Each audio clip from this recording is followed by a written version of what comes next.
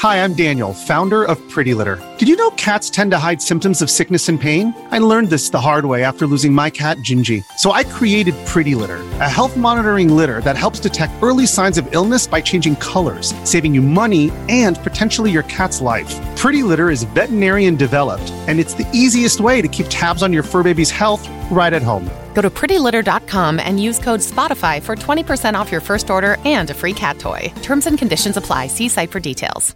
Another day is here, and you're ready for it. What to wear? Check. Breakfast, lunch, and dinner? Check. Planning for what's next and how to save for it? That's where Bank of America can help. For your financial to-dos, Bank of America has experts ready to help get you closer to your goals. Get started at one of our local financial centers or 24/7 in our mobile banking app. Find a location near you at bankofamerica.com/talktous. What would you like the power to do? Mobile banking requires downloading the app and is only available for select devices. Message and data rates may apply. Bank of America N.A., member FDIC. When you need mealtime inspiration, it's worth shopping Kroger, where you'll find over 30,000 mouth-watering choices that excite your inner foodie. And no matter what tasty choice you make, you'll enjoy our everyday low prices, plus extra ways to save, like digital coupons worth over $600 each week. You can also save up to $1 off per gallon at the pump with fuel points. More savings and more inspiring flavors make shopping Kroger worth it every time. Kroger, fresh for everyone. Fuel restrictions apply. Welcome to the New Books Network. Hello and welcome to another episode on the New Books Network. I'm one of your hosts, Dr. Miranda Melcher, and I'm very excited to have today the two authors of the just published book out from MIT Press titled Playing Oppression: The Legacy of Conquest and Empire in Colonialist Board Games. This is a really interesting book that analyzes board games, something that I think could have more attention put on it generally, and looks particularly at the board game's roots in imperialism, in colonialism, and traces that all the way up to the present to examine something that maybe a lot of us take for granted and don't think about through this lens. The book does a very good job of persuading us that we should. And so I'm pleased to have with us the two authors of the book, Dr. Mary Flanagan and Dr. Mikael Jakobsson, to tell us about their wonderful book. Awesome. Thank you so much for the invite. I'm glad that you both said Thank you for having us. Before we get into the book, I was wondering if you could maybe each introduce yourselves and explain sort of how you came to write this book and how you came to write it together. So, Mary, if I can go to you first. Right. So I'm a game designer and someone who's written other books about games and play, often from historical or large-scale perspectives. My book, Critical Play, is kind of traces an art history of games. And so I've been engaged with all kinds of play and game studies for quite a long period of time. And Mikael and I know each other since, did we figure out it was 2003 or something like this? I think it's early. I think it's 2000, but somewhere around there. Yeah, so we've known each other for a long period of time in the same kind of game studies circles. And we happened to be at a board game studies conference in Europe. And, you know, I was just at Essen, and we were talking about, which is a board game kind of convention in Germany, and one of the largest board game events in the world. And it's the prevalence of colonialist imagery, of colonial fantasies, of this Raiders of the Lost Ark or exoticism or whatever this, you know, these kind of tropes were continuing to be published. We just started talking about this and just with disgust and saying, how is this possible in this day and age? So that was about 2017 was that? Yeah. And so we kind of both shared similar viewpoints. And interestingly, we're both born in the same year, but in very different parts of the world. But it all kind of ended up gelling that we wanted to work on a book that really unpacked this stuff from a really deep level. Wonderful. Yeah. And when we started talking about things, I think you were the one who said that we are really interested in the same thing, but from two different perspectives. You came at it more from a historical perspective of tracing the roots and looking at how we've gotten to where we are today. And I had really just sort of started seeing these themes repeating over and over again in board games that I was looking at for other reasons. So I was really focused on the sort of here and now contemporary board games. So I think that's where the idea of, if we join forces, we sort of got it all covered. That makes rather a lot of sense, and definitely explains kind of the breadth that the book is able to cover. And to speak to that, I want to ask, how does one research a book about board games? How did you kind of put all this together? What were your methods like? How many board games did you end up having to play? Oh boy. Maybe Mikael will go into like this idea of the spreadsheet.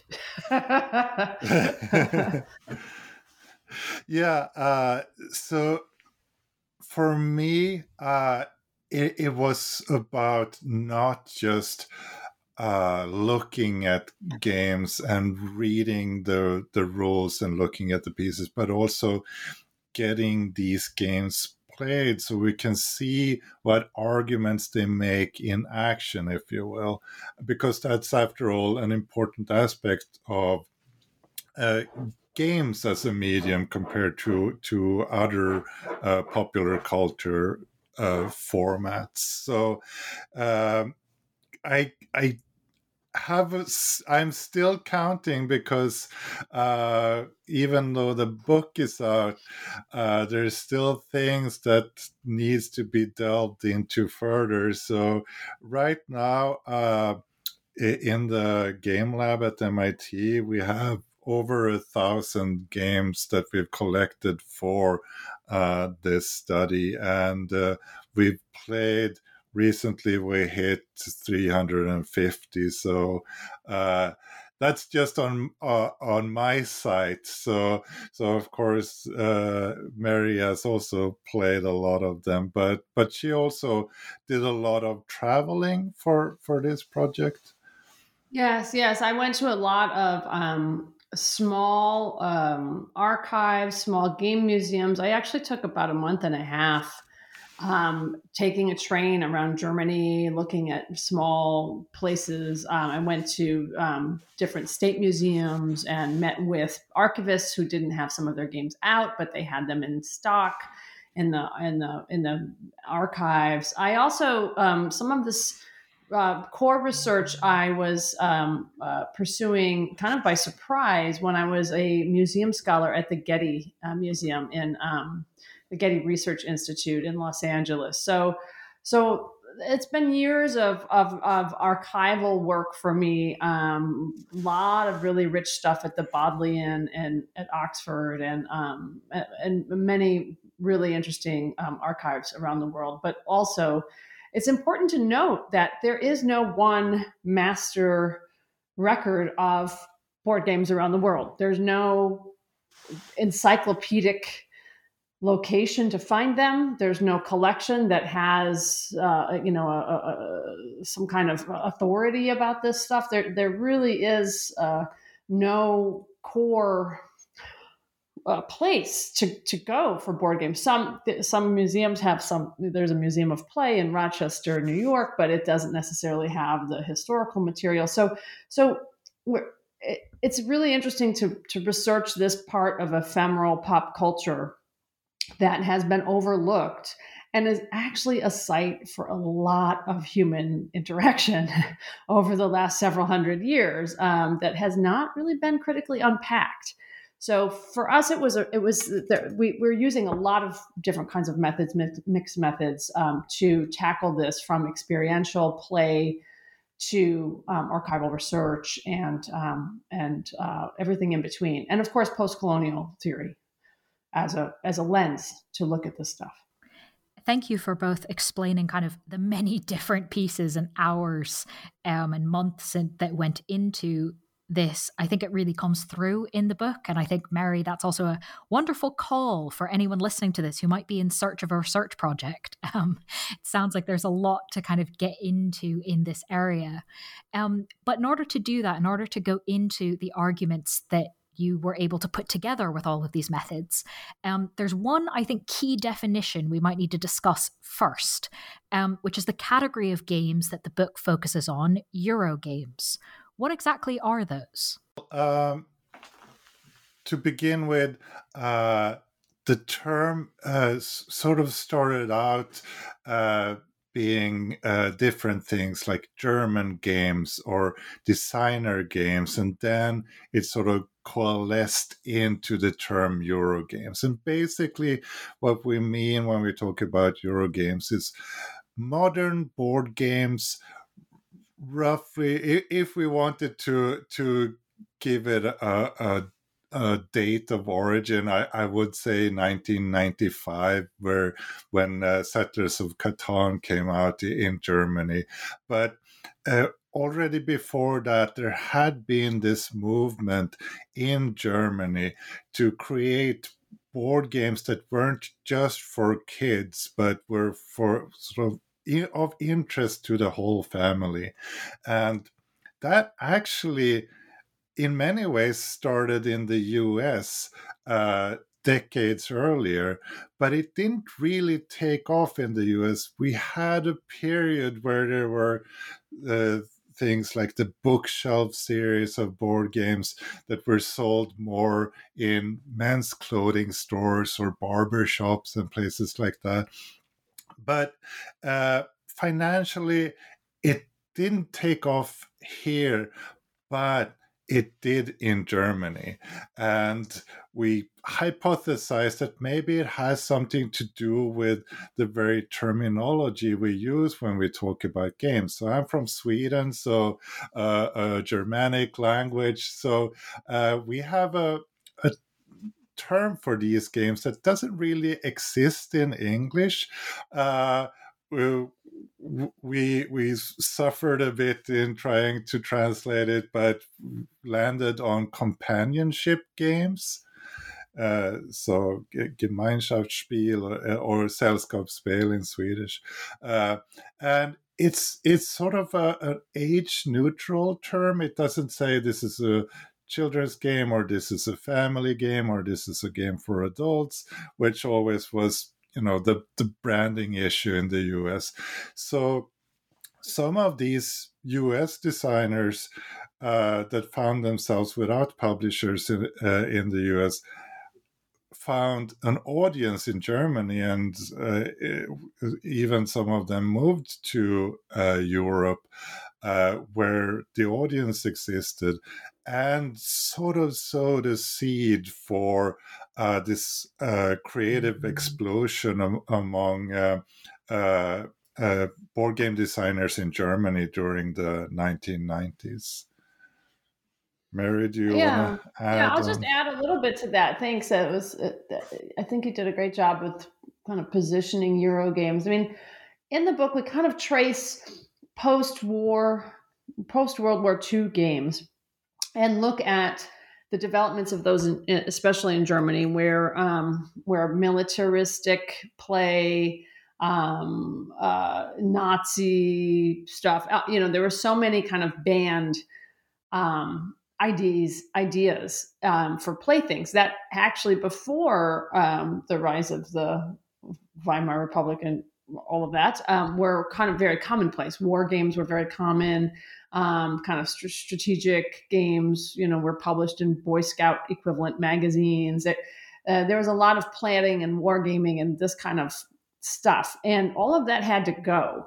And so this idea that Euro games are these complex, thinky games that involve a lot of, multiple ages, that are nonviolent, that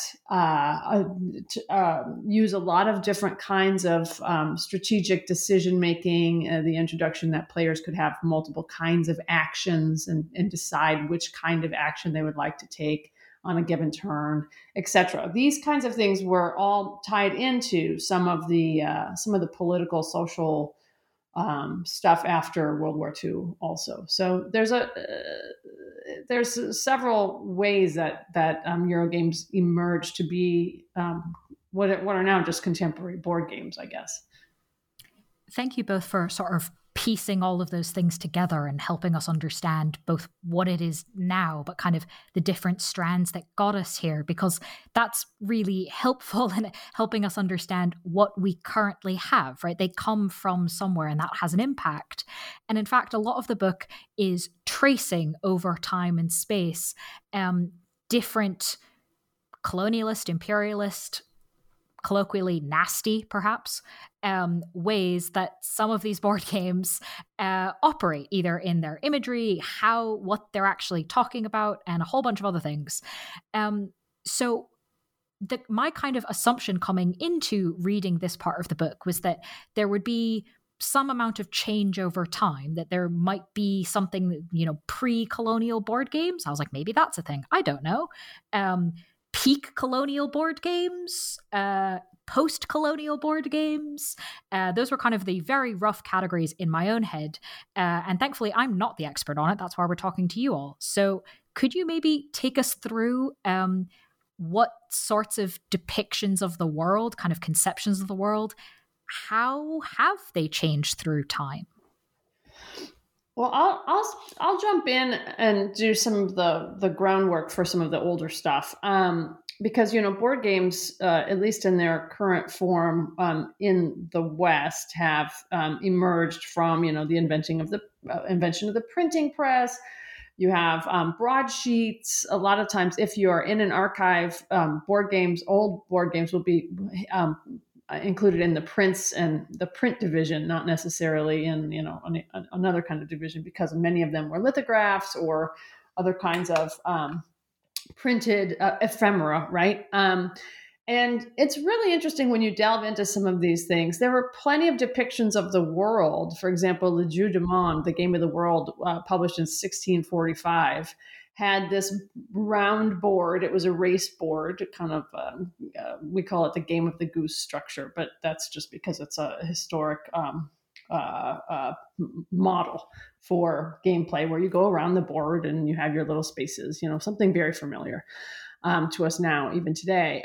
But these board games were also made by map makers and printers of ephemera. So you have a very distinct connection to map making and kind of seeing the world through this kind of map-based thing. So geographical pastimes were actually kind of a thing. But things changed very much in the 19th century as manufacturing techniques changed, but also as ideas changed in Europe, and the colonial structures really gave root to a kind of, in effect, kind of a marketing ploy, where the William Darton's The Noble Game of Elephant and Castle in 1822 is this visually stunning game depicting various aspects of Asia. But it's really super problematic. But it's a beautiful object. So it really does kind of capture the way that Europeans were being positioned to look at the world through various educational structures. This is also the time of the tourist gaze and, lecture circuits of people talking about their world travels, and governments such as the British government trying to get colonists to move to some of these places by exoticizing them. So there are many, many layers to the depictions, but they're often, stereotypical, racist, oversimplifying cultural practices, and very much in at least the 19th and 20th.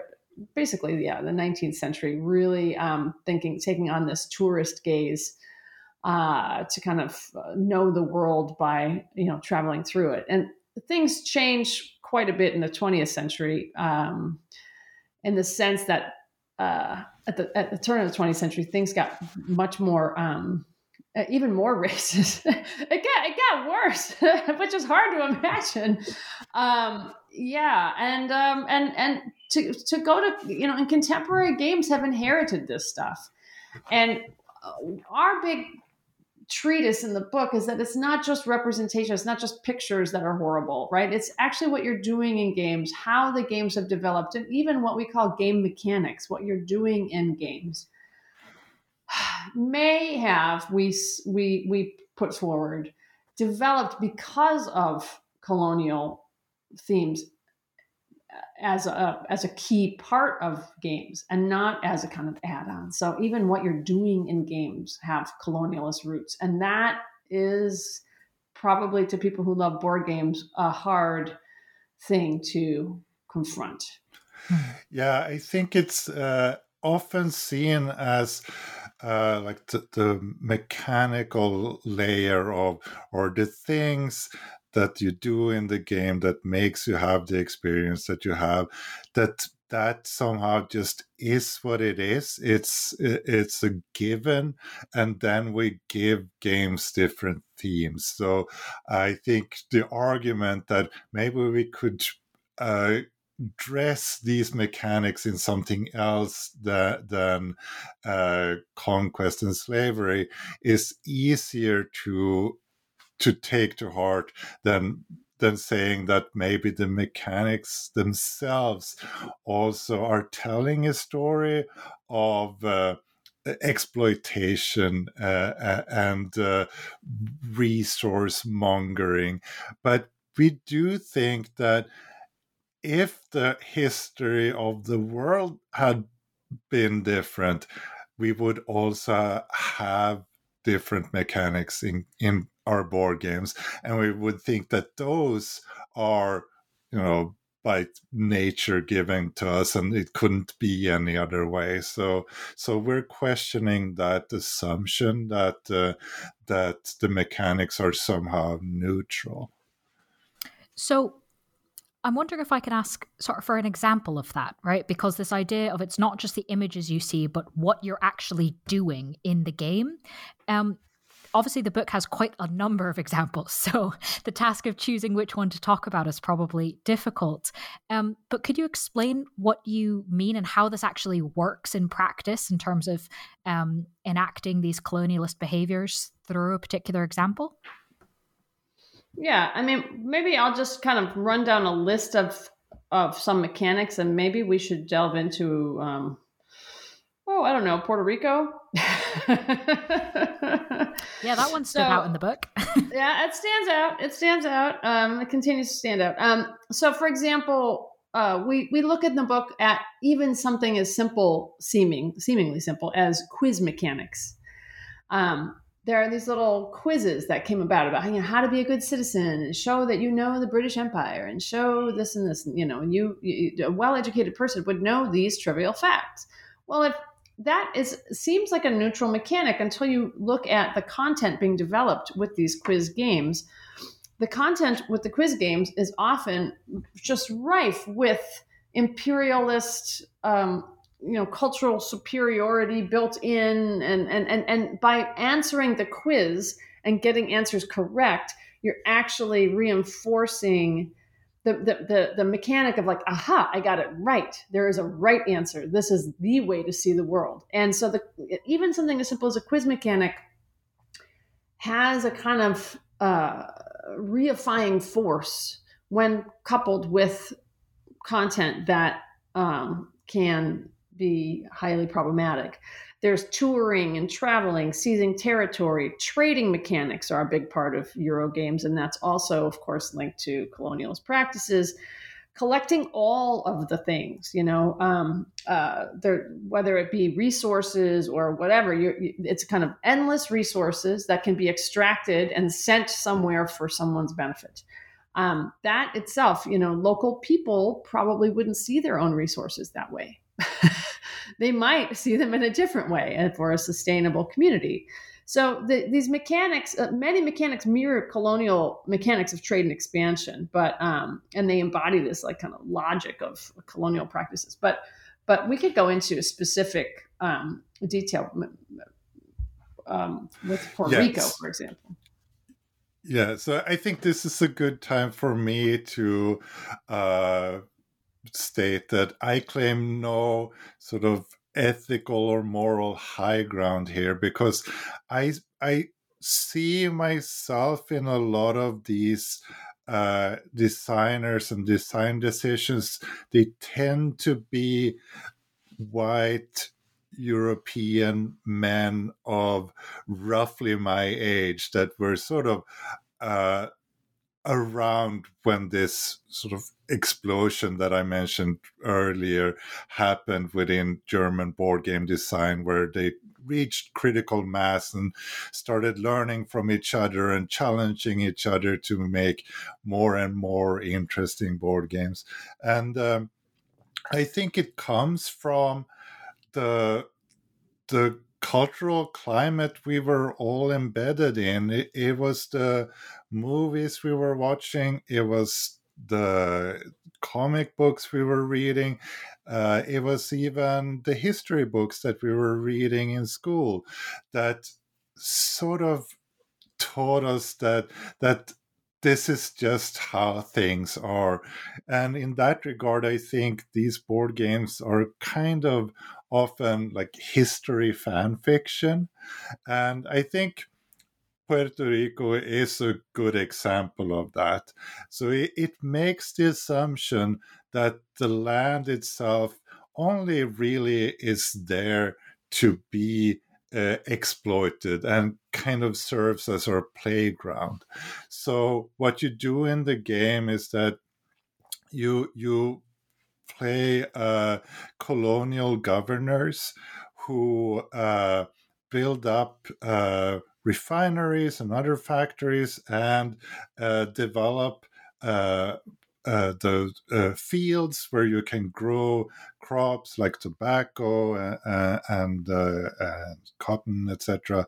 And then you ship the resources that the ideally the refined resources back to the old world, and what you get is money and fame, basically, which is tracked in terms of victory points, which is a very common way of determining who the winner is going to be in these games.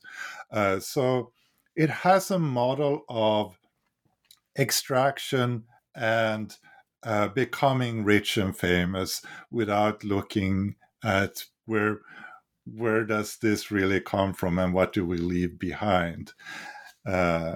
So that's a very common model for what I sometimes call machine building games. So you build up a system that gives you more and more resources until you turn it all into victory points at the end to see who the winner is. This episode is brought to you by Reese's Peanut Butter Cups. In breaking news, leading scientists worldwide are conducting experiments to determine if Reese's Peanut Butter Cups are the perfect combination of peanut butter and chocolate. However, it appears the study was inconclusive, as the scientists couldn't help but eat all the Reese's. Because when you want something sweet, you can't do better than Reese's. Find Reese's now at a store near you. Your brain needs support, and new Ollie Brainy Chews are a delightful way to take care of your cognitive health. Made with scientifically backed ingredients like Thai ginger, L-theanine, and caffeine, Brainy Chews support healthy brain function and help you find your focus, stay chill, or get energized. Be kind to your mind and get these nootropic chews at ollie.com. That's OLLY.com. These statements have not been evaluated by the Food and Drug Administration. This product is not intended to diagnose, treat, cure, or prevent any disease. Thank you for explaining kind of the pieces that go into that and the ways in which I think, Mary, you said the kind of the reinforcement between the images and what you're doing and these imperialist and colonial implications, worldviews, I suppose. I wanted to pick up on something, Mikael, you just mentioned, the kind of explosion in popularity. And of course, we talked about this a little bit with the idea of what is a Euro game. Why did board games kind of become much more popular in the 20th century? Or did they become loads more popular? Or do we just have better documentation of it? Kind of, how do we think about the role of popularity in this? Well, they didn't, board games as a whole didn't really become more popular because we have the family games like Monopoly and so on that still make up for the large bulk of what people are playing when they are playing board games.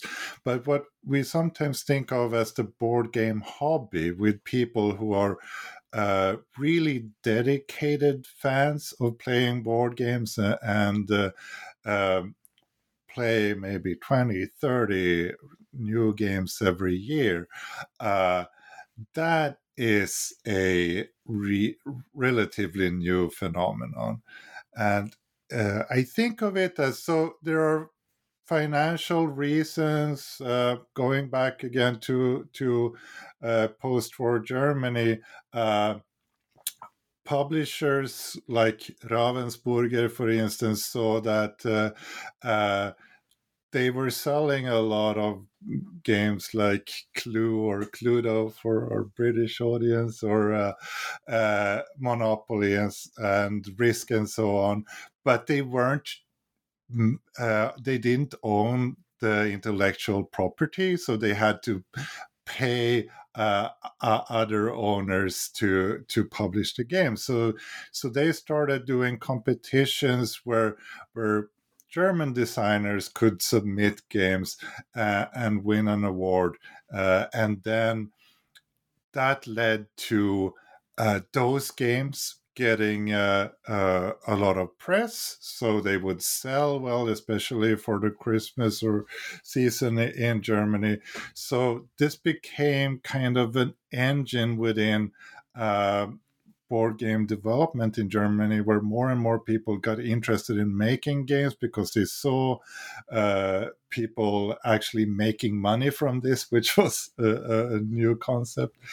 And they learned from each other because they knew that the juries of these prizes, they were looking for the next cool thing. So you couldn't just repeat like a Monopoly formula or something like that. You had to invent something new in order to win these awards. And then they learned a lot from each other. And this, I think, went on for like the 80s and 90s, before the bubble kind of burst, and this new type of games sort of reached outside of the German borders, and especially in the US, Settlers of Catan had an important role there in sort of breaking the floodgates. And then we started seeing US publishers and board game retailers importing German games and asking for English translations of German games. And we started seeing board game clubs and so on evolving here. So that was how it became the hobby it is today. Thank you. Mary, is there anything you want to add about that? I mean, that was pretty good. It was pretty good. All right. Well, I'm happy to move on to the next question, which goes back to that kind of false idea that I had in my head coming into this book of the pre-colonial, the peak colonial, and the post-colonial board game. Because I admit I definitely had a vague idea in my head that board games are still quite popular, and therefore new board games, the ones that are coming out now, they're not colonial, surely. They don't have any of this sort of imagery or problematic aspects. And of course, your answer already about game mechanics helps kind of start to clear away the assumptions I made that were not actually accurate, that a lot of those mechanics are still there. And a lot of times they are still in these new games. But I was really quite struck that even just beyond the kind of, well, we still have quizzes, well, we still have this, there were a lot of new games, recent games that still seem to be pretty colonial. Why? Yes. It's amazing.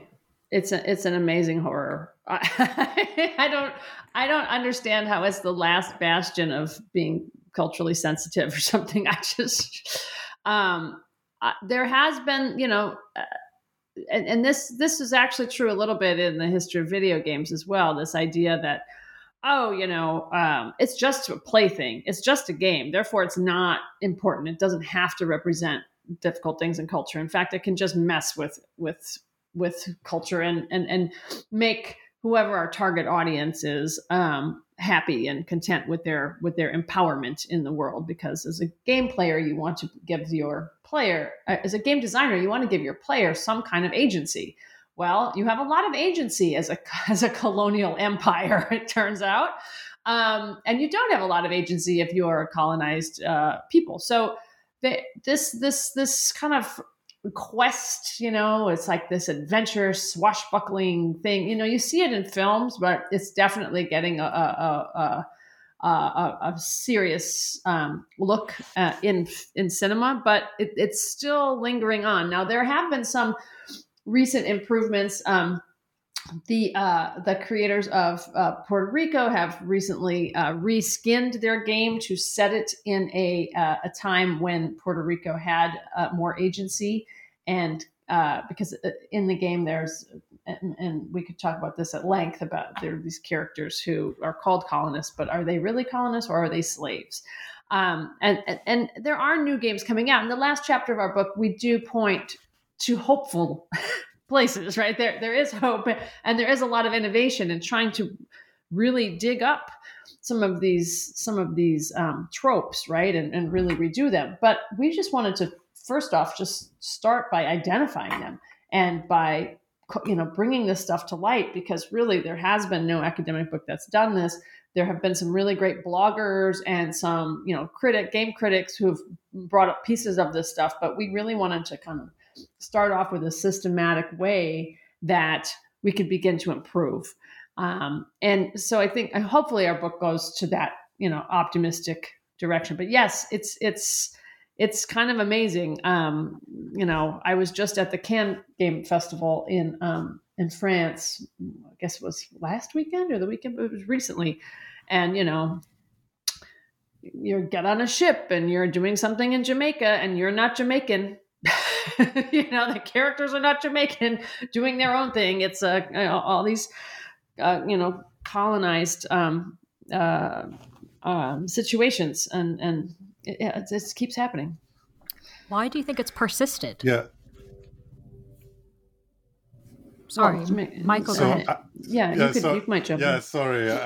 Can you give me the question again?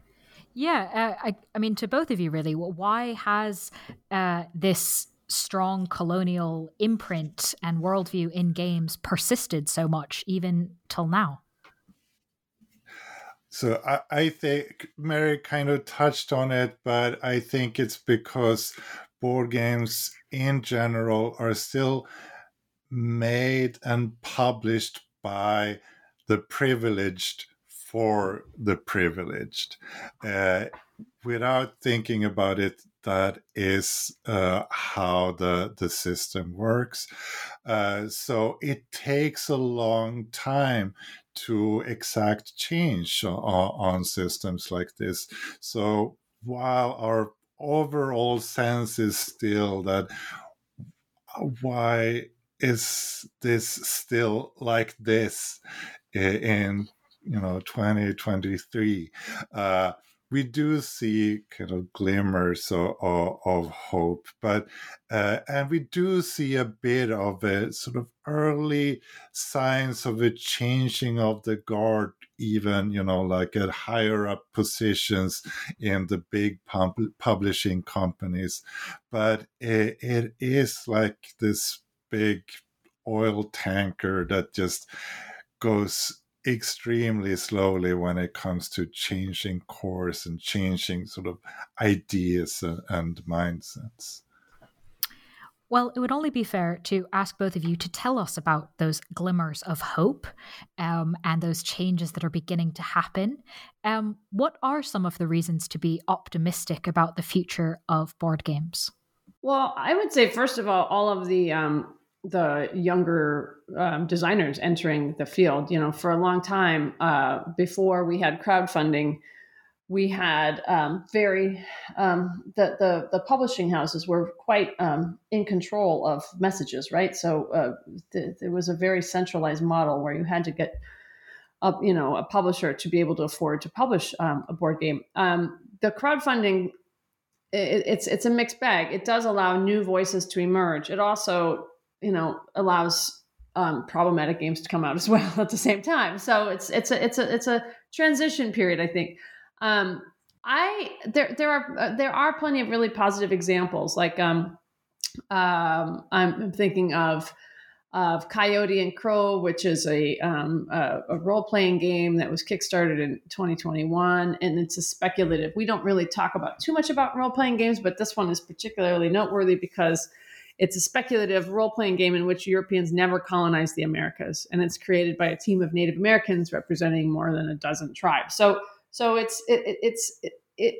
it's trying to propose the world that could be. Then there's a game Nunami, which is a game by a Native Canadian in Quebec who's really looking at kind of cultural mythos as well as creating a puzzle game. So they're really interesting nuggets. And in a few weeks, I'll be doing a discussion with Shelf Stories and the game Spirit Island, which is set an interesting bar for a lot of new games. It's a game where there are these very skinny white pieces that are kind of scary conquistadors looking, who come to this, who are trying to settle this island, and players are playing in the part of deities who fight on behalf of the indigenous population, the Dahan, to protect their lands. So we're seeing these really interesting new discoveries and new designers coming out. And I think when we see proof of concept and that innovation can still happen without these terrible, stories of white supremacy, basically, we will see big game companies also coming along with that as well, because it is about innovation and it is about telling stories in a new way. But there are some growing pains that both the tabletop industry and designers really have to reckon with these notions that some of the things that have been being made are not only just questionable, they're really problematic and have to be rethought in a fundamental way. Yeah, I also think in terms of mechanics, what I've been seeing recently is a lot of games that use resistance as a model rather than control and exploitation. So I find that interesting, and sometimes it's still on the sort of seeing like a state level of things, but it can also be expressed in more sort of individual, more documentary manners. Two examples that I would want to mention is one recent game called Stonewall Uprising, about the fight for gay civil rights, and another game called Arranged, which is about the custom of arranged marriages in Pakistan and India.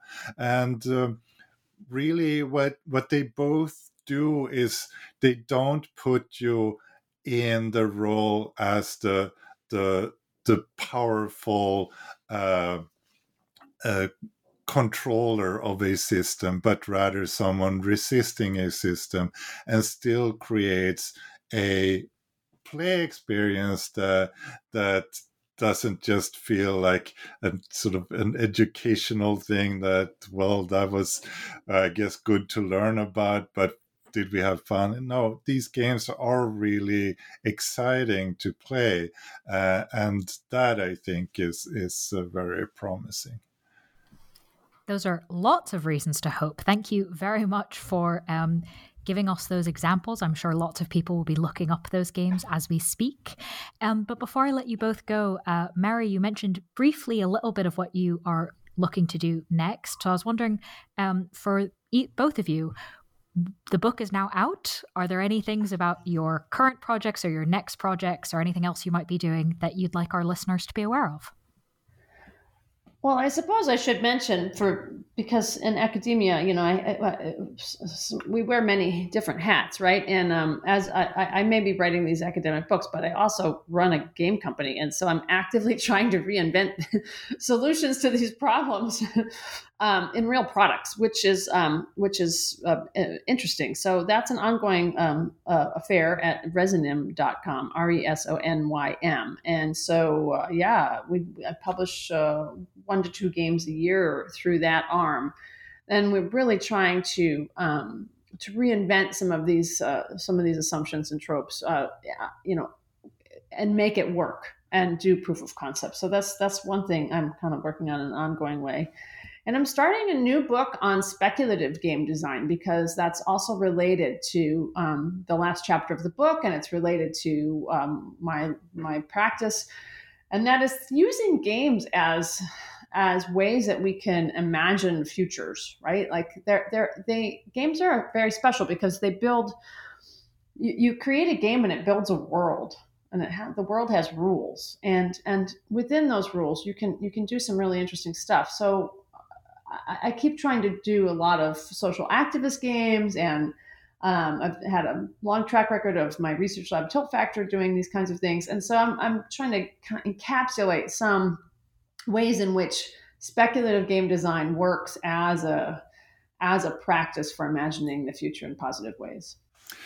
And as I mentioned earlier, I'm not quite done with sort of the critiquing of games that have a colonialist themes. Right now, I'm working with my colleague Rick Eberhardt on a paper about how we enact and set maps in motion in settler colonialist games in Anglo-America. So think like Lewis and Clark games, Oregon Trail games, Mormons, train games, Gold Rush, all of that stuff.